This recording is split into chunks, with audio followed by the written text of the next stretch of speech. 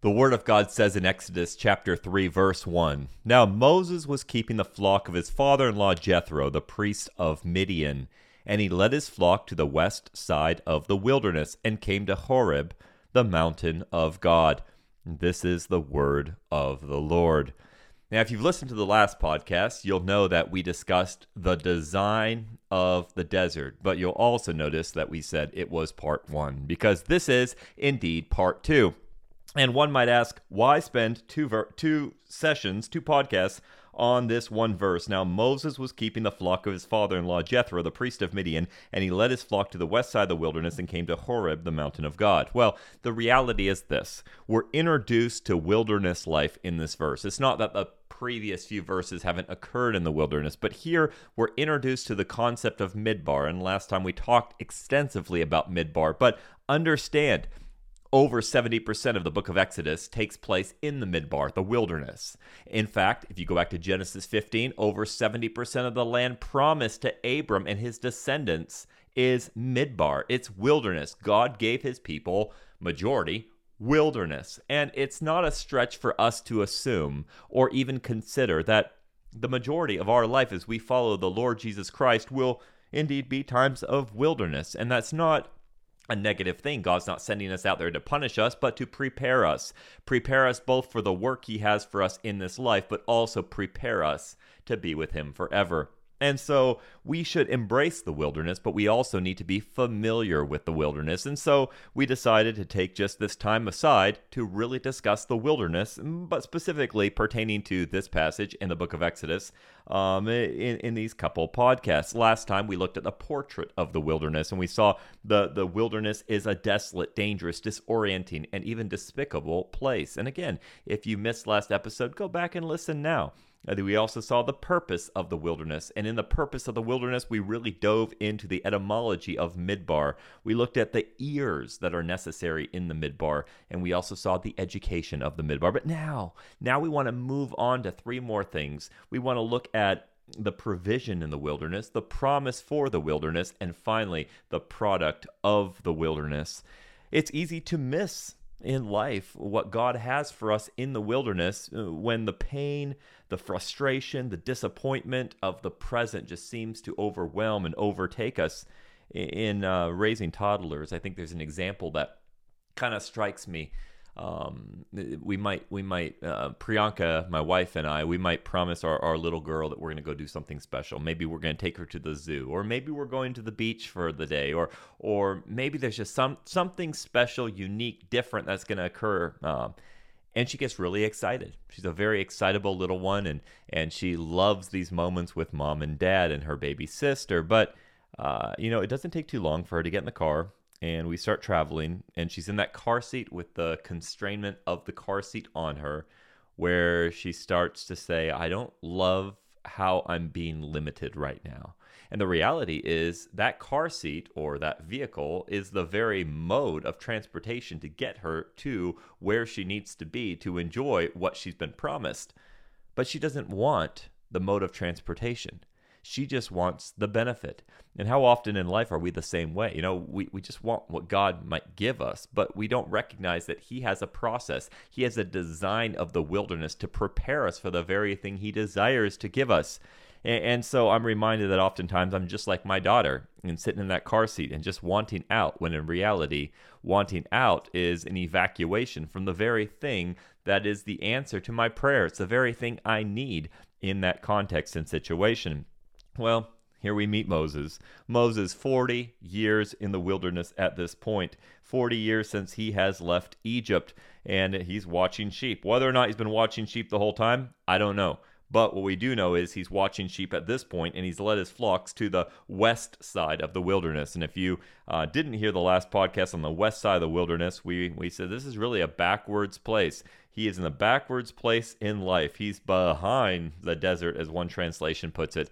He's really in the middle of nowhere, and yet that is exactly where God will meet him, and he'll also meet you and I there as well.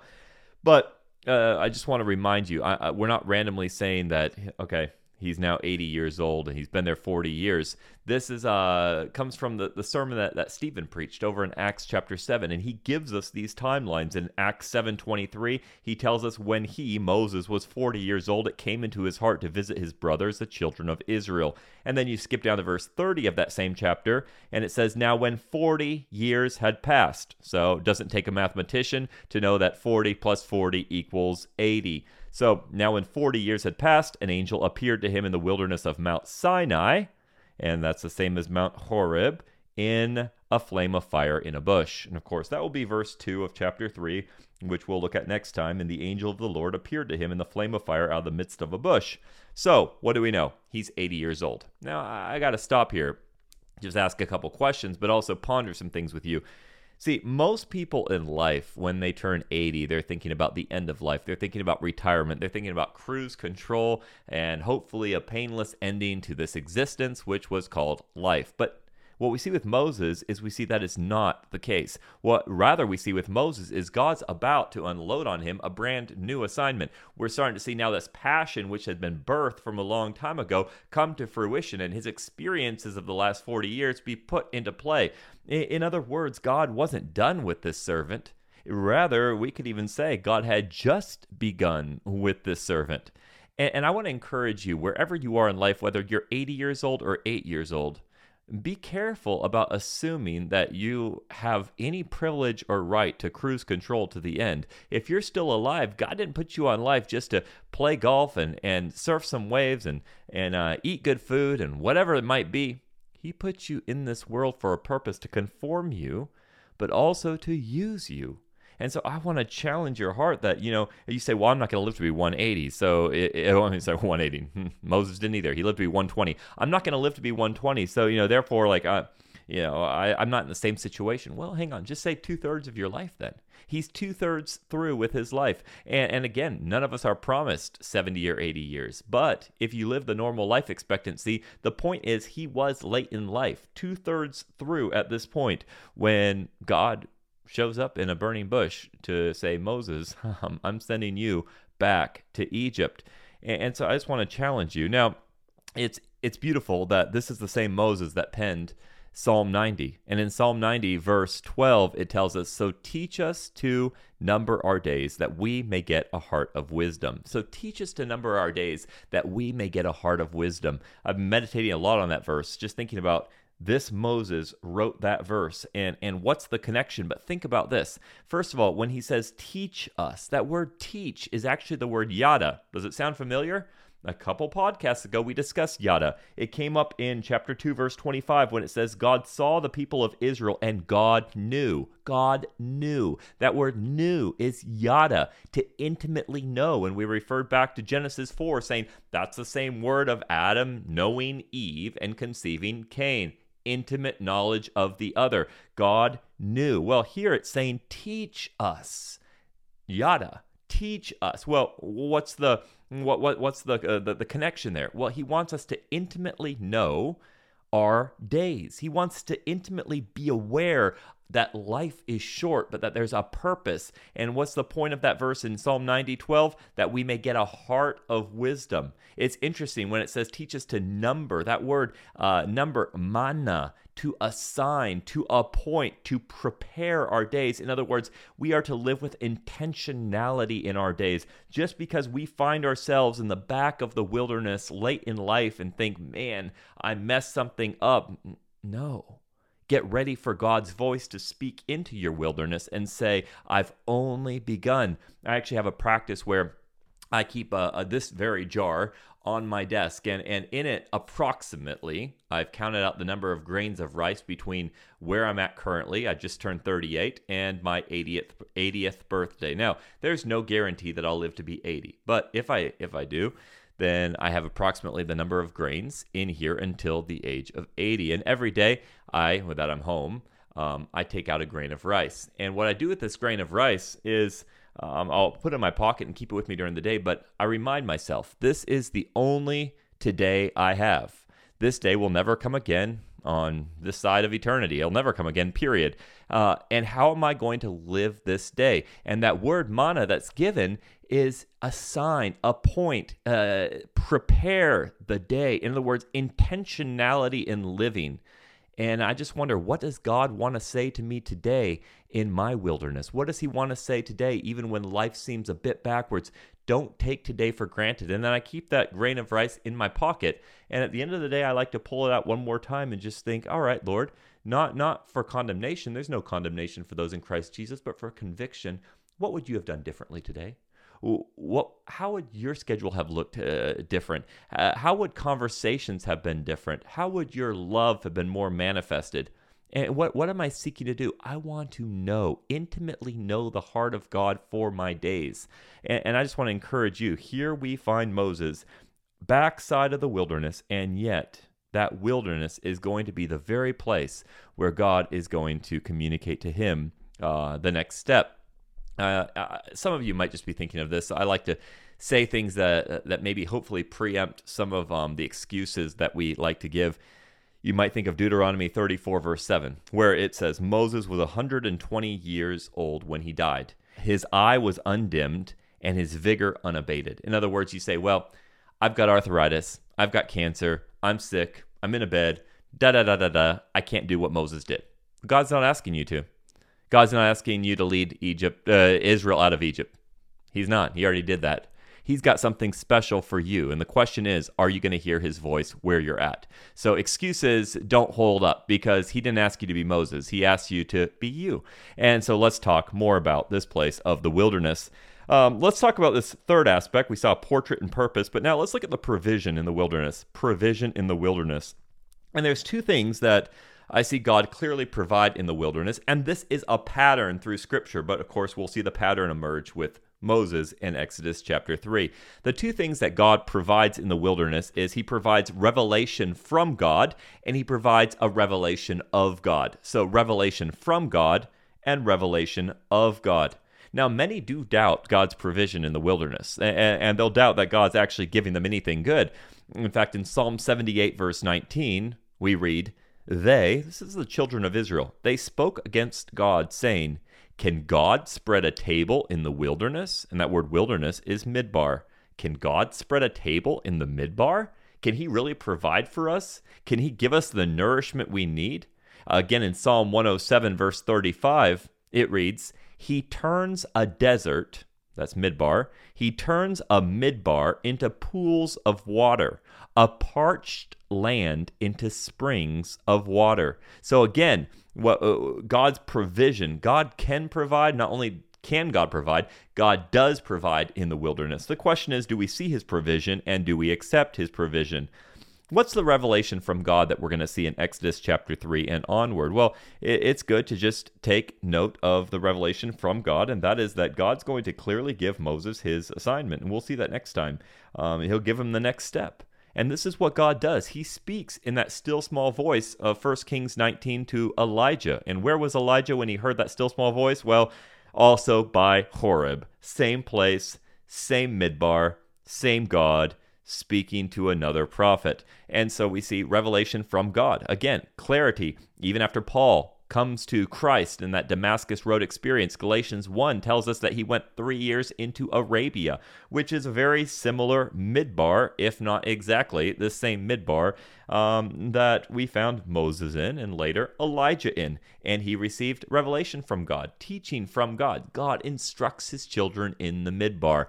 And maybe that's because many of the distractions of this world are set aside as we find ourselves, we might say stranded, but I would say God says situated in the wilderness. But then there's not just revelation from God, there's also revelation of God. And this is so beautiful. See, we're going to come back to this as we walk through the wilderness wanderings of the children of Israel. But I want you to notice that in the wilderness, God does reveal himself. Just think back. We've got examples of when he reveals himself as El Roi, the God who sees, to Hagar. Where is Hagar? She's in the wilderness. When he reveals himself as Jehovah Jireh, the God who provides to Abraham. And when Isaac's being offered up, they're in the wilderness, in a place of bushes and thorns where this ram gets caught. When you see God show himself as Jehovah Rapha in later on in not too far off in Exodus chapter 15, the God who's our healer. Where is that? It's in the wilderness where they desperately needed his provision. In the chapter after that, we see him as Jehovah Nissi, the God who is our banner. And where is that? Also in the wilderness when being attacked. Oh, we could go on in Scripture and just see that God reveals himself in the wildernesses of life. And here in this very chapter, God's going to reveal himself to Moses as I am who I am. You're going to say, I am sent you. He's going to reveal himself, not just what he wants, but who he is. This is the norm when you're in the wilderness. This is a place of intimacy with God, a place where God reveals who he is. It's not just in the lush valleys of life that we typically richly experience the revelation of who God is, but it's in the rocky terrain of the wilderness that he shows himself to us. Now, you may have heard me say this once or more than once, but it does bear repeating that if you want to know God as your comforter, do you expect him to zap you with the mere knowledge of himself or provide you with actually the experience where you're going to know his comfort? In other words, if you want to know God as your comforter, there needs to be a prerequisite of grief and distress. If you want to know God as your healer, there needs to be a prerequisite of sickness or disease. If you want to know God as your strength, there needs to be a prerequisite of weakness, because in your weakness, his strength is made perfect. If you want to know God as your provider, well, there needs to be a prerequisite of need. If you want to know God as your peace, there needs to be a prerequisite of unrest.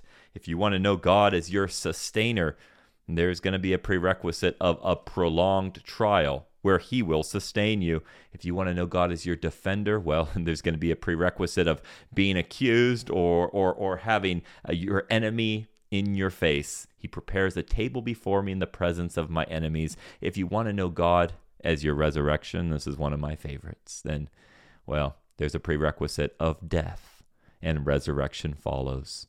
See, I just wonder how often we want to avoid the wilderness, the place where he lets us experience who he is, revelation of God. And so we have a beautiful provision in the wilderness, and that provision ultimately is himself. And that's why we always say on this podcast, we pray for a generation who loves the Word of God, revelation from God, and the God of the Word, revelation of God.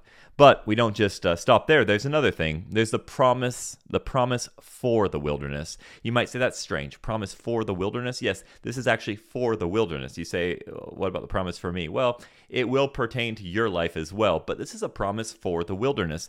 Now, at this juncture, it would be wise for us to go back to verse 1 of chapter 3 and just notice that it says he came to Horeb. Now, I won't say much on this, but Horeb and Sinai are used interchangeably, and that's good for us just to be aware of. Horeb might be a bit more of a region than just one specific place. There's various reasons why we say that, but again, for the sake of simplicity, it is the same general location. But what about Horeb? What's interesting about Horeb? The name of Horeb comes from a root that signifies dryness, drought, heat, and desolation. In fact, various, and when I say various, this is across the board, Hebrew scholars have defined Horeb to mean to dry up, to be in ruins, to cause to dry up, to run dry, to reduce to ruins, lay waste, or they've even called it the desolate waste or the parched mountain. Okay, did you get that?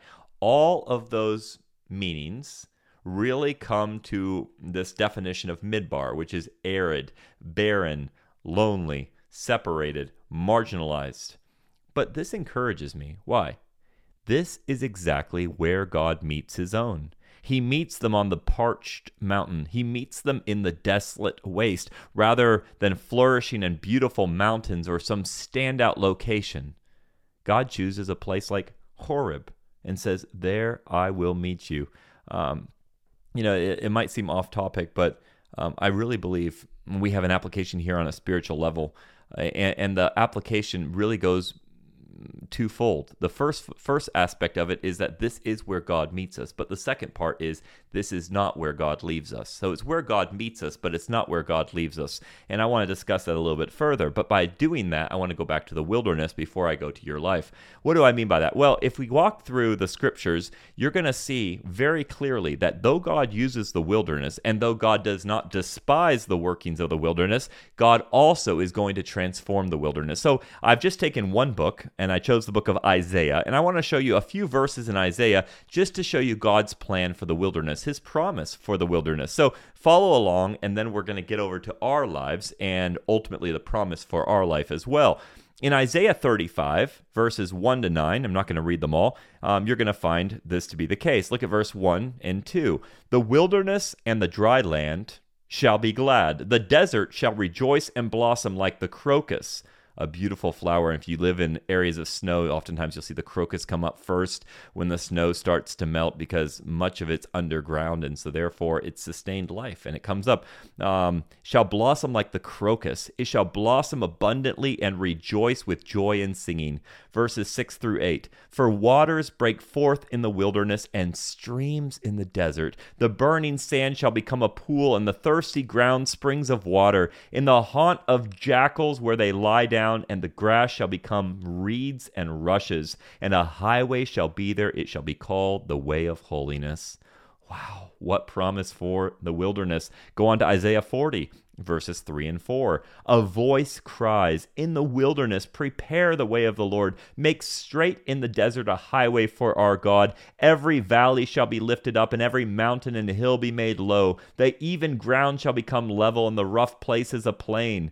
Isaiah 41, verses 17 through 20. When the poor and needy seek water, and there is none, and their tongue is parched with thirst, I, the Lord, will answer them. I, the God of Israel, will not forsake them. I will open rivers on the bare heights and fountains in the midst of the valleys. I will make the wilderness a pool of water and the dry land springs of water. I will put in the wilderness the cedar, the acacia, the myrtle, and the olive. I will set in the desert the cypress, the plane, and the pine together, that they may see and know, may consider and understand together that the hand of the Lord has done this. The Holy One of Israel has created it. Are you getting the picture of the transformation the wilderness is going to go through one day? Isaiah 43, 19 and 20. Behold, I'm doing a new thing. Now it springs forth. Do you not perceive it? I will make a way in the wilderness and rivers in the desert. The wild beasts will honor me, the jackals and the ostriches. For I give water in the wilderness, rivers in the desert, to give drink to my chosen people. One more, Isaiah 49, verses 10 and 11. They shall not hunger or thirst, neither scorching wind nor sun shall strike them. For he who has pity on them will lead them, and by springs of water will guide them. And I will make all my mountains a road, and my highways shall be raised up. What is the point of all of this? Look, at the wilderness is not your final chapter, and the wilderness is not the wilderness's final chapter. It wasn't for Moses. It won't be for you. Now, you might say, well, what happened to the thousands, the millions that end up dying in the wilderness? For them, it was the final chapter.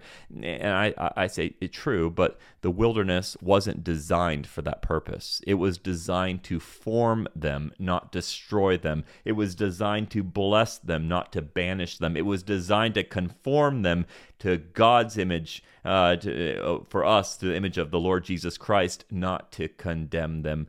And yours is too. Your wilderness has a purpose, and there is a promise for the wilderness, and there is a promise for you. Don't lose sight of it. But there's not just this promise for the wilderness. There's one more thing we want to discuss, and that is the product of the wilderness. The product of the wilderness. And what's the product of the wilderness? Well, we don't see it here in Exodus chapter 3, verse 1. All we see is this is where he is when the call of God comes to him. But the product of the wilderness, I'll say very simply, is that genuine growth will happen in the wilderness. This is the product of the wilderness. You might say, well, that's a positive thing. I didn't say it as a positive thing. I just said it's the product. The wilderness will produce genuine growth. But the question is, what's growing? See, as a kid, I had gardens, and I was not a very good gardener, but I had gardens. I grew up in Senegal, West Africa, and I remember planting a garden I had potatoes, I had tomatoes, I had carrots, and I had mint. And the problem is I didn't like tomatoes, so I didn't really have much care for them. Potatoes and carrots grow under the ground. And so you can't really see how big they are, how well they're doing until you harvest them. And the mint did fine. But the point being is that I would harvest my potatoes and carrots early because I didn't have the patience. And tomatoes I didn't really take care of very well because I wasn't going to eat them anyway. Well, you might say, where's the story going? Well, the story is going here, that in my garden, something else also grew that I didn't plant. It was these beautiful green vines with like these little flowers on them. Now, Senegal is quite an arid country, very much a midbar of sorts. And so I realized quickly that these green plants that most of you would call weeds grew far easier than my potatoes and carrots and tomatoes and mint. And so therefore, eventually, and you're going to think this is a joke, but it's actually the case, I decided, you know what, let's just pull up the potatoes and carrots and tomatoes. I think I kept my mint. And let's just grow weeds. And so I had a weed garden. Why? Because it grew easier in my garden than the things I had originally intended to see growing. Now, obviously, say that's a failure of a gardener, and you're right. But the reality is, in the wilderness, we also are going to have genuine growth. We're going to have we have fertile ground, and in fertile ground, something is going to grow. But the question is, what's going to grow in your life? See, when you're in the wilderness, it's fertile ground, but it's fertile ground for growth, or it's fertile ground for grumbling. It's fertile ground for intimacy, or it's fertile ground for isolation. Fertile ground for potential, fertile ground for peril. Fertile ground for hearing God's voice, or fertile ground for heeding man's threats. It's fertile ground for deliverance or defeat, for commitment or for compromise, for reconciliation or retaliation, for faith or for fear. Just walk through a pandemic or a challenging circumstance of your life, and you're going to notice that something grew in your life and the lives of others. The only question is, what grew? You're not the same. That wilderness did bear something. Genuine growth did happen, but was it faith or was it fear? Was it confidence in God, or was it seriously just let's say a apprehension, a fear, a terror of what's around you? I don't know. But here's what I know. I know that James 1, verses 2 through 4 remind us that we are to count it all joy when trials come. And why? Because the testing of your faith produces, you say, okay, keep reading, steadfastness. And steadfastness, when it has its full effect, what ultimately happens? You'll be perfect and complete, lacking in nothing. I just want us to understand that the product of the wilderness really is to be determined. What are you going to allow to grow in your wilderness? Well, there's three ways you can respond to your wilderness. First, you can respond with apathy. Second, you can respond with anxiety. Or finally, you can respond with acceptance. Apathy, you're going to say, I don't need the wilderness. This is a reaction of fear and pride. You might feel that anyone but you should have to pass through these desert times of life. You might say, why should I suffer? Like, there's no point to this. I don't need it. Or maybe you'll have anxiety. You might say, I need it, but I'm exhausted. I'm tired of it. I don't want any more of it. I just want evacuation. And this is common because in our flesh is what we're going to want. But there's a third thing. And this third thing is where you're going to see the growth of what God wants to grow in your wilderness. And that is acceptance. This is the response that will promote the greatest degree of learning, but of change. And if you're in a wilderness situation, this is turning your life over to the Lord's control. And this is saying, Lord, have your way. Conform me, change me, convict me. Again, use this circumstance for your honor and your glory, whether it's cancer, whether it's difficulty in parenting, whether it's economic troubles, whether it's unanswered questions. I don't know what you're facing. I am reminded, though, of an old hymn written by John Nelson Darby entitled, This World is a Wilderness Wide. The lyrics go, this world is a wilderness wide. I have nothing to seek or to choose. I've no thought in the waste to abide. I've nothing to regret or to lose.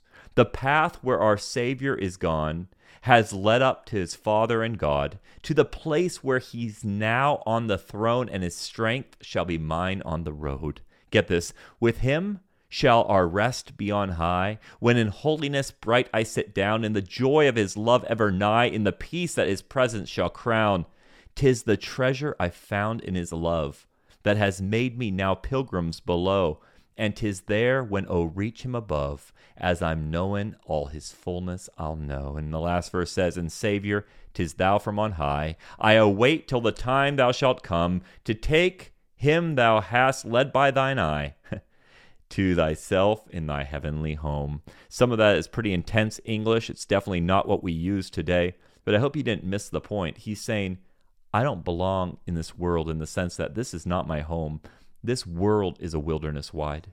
I've got nothing that I'm aiming for to hold on to here, but rather to be a faithful pilgrim until I'm with my Savior who has led the way. And this is where I give you my closing encouragement. Don't waste your wilderness. Don't waste your wilderness. When you find yourself now, soon, or commonly in the wilderness, don't waste it. You might be on the backside of the desert today. Life might seem backwards, but get ready for God's presence. In the very next episode, we're going to see how God communicates to Moses, and practically how can we hear the voice of God in our wilderness too. God's presence, his provision, his promise, it all happens here in the Midbar. He who has ears to hear, let him hear. Next time we'll discuss that, but for now we are out of time. Please check out our website at www.intoyourbible.org for much more, or our YouTube page for resources, show notes, and just different things to help you on in your journey into God's Word and in this life. But remember, this has been Into Your Bible, and this is a place where we seek a generation who loves the Word of God and the God of the Word.